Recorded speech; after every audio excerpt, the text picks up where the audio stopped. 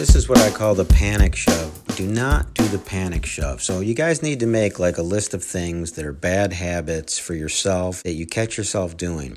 But I see a lot of the same things over and over again. So this one is called the panic shove, and I'm going to give you an example hand that I recently saw. So a person with King Jack makes it $12 pre-flop. It doesn't matter if it was suited or not. So King Jack makes it 12. A guy with King 9 calls. The flop comes out King 6-6.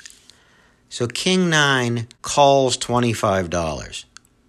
He flopped top pair. King 6-6. He calls $25. So now on the turn is a 7. So the guy with King Jack bets $50, and now the King 9 ships it. He goes all in for $205, okay?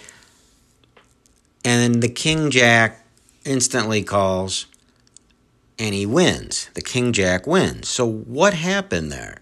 Well, the King 9, I see this all the time, so please, people, get this out of your game.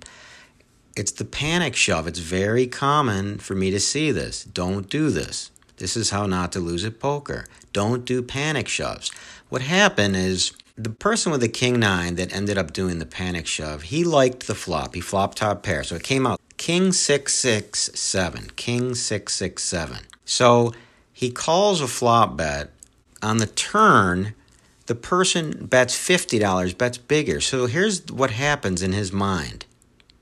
He thought, my top pair might not be good now. I have King 9 on King 6-6-7. So just in case I'm not good enough here, maybe the other guy's got King Queen or something like that beats me, his kicker beats me, I better just shove and go all in, because then he might just fold his hand that's better than mine and I'll win.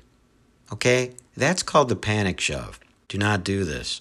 The panic shove is bad, really bad. I see it all the time. It's like, this is not good. It's not a way to get value in poker. As these podcasts continue, we're going to be talking more about how to get value and why we bet. This is as you can identify this panic shove situation when you are calling bets as it goes along, and then you somehow, through the progression of the hand, you realize that you may be beat here. So you're just going to power through it. Panic shove. Shove all in. And, maybe I'll win that way with power. Bad, bad, bad.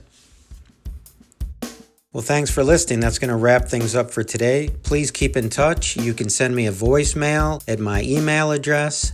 That would be great. And we'll see you next time. My email address is chesbro@gmail.com. That's spelled CHESEBOROUGH.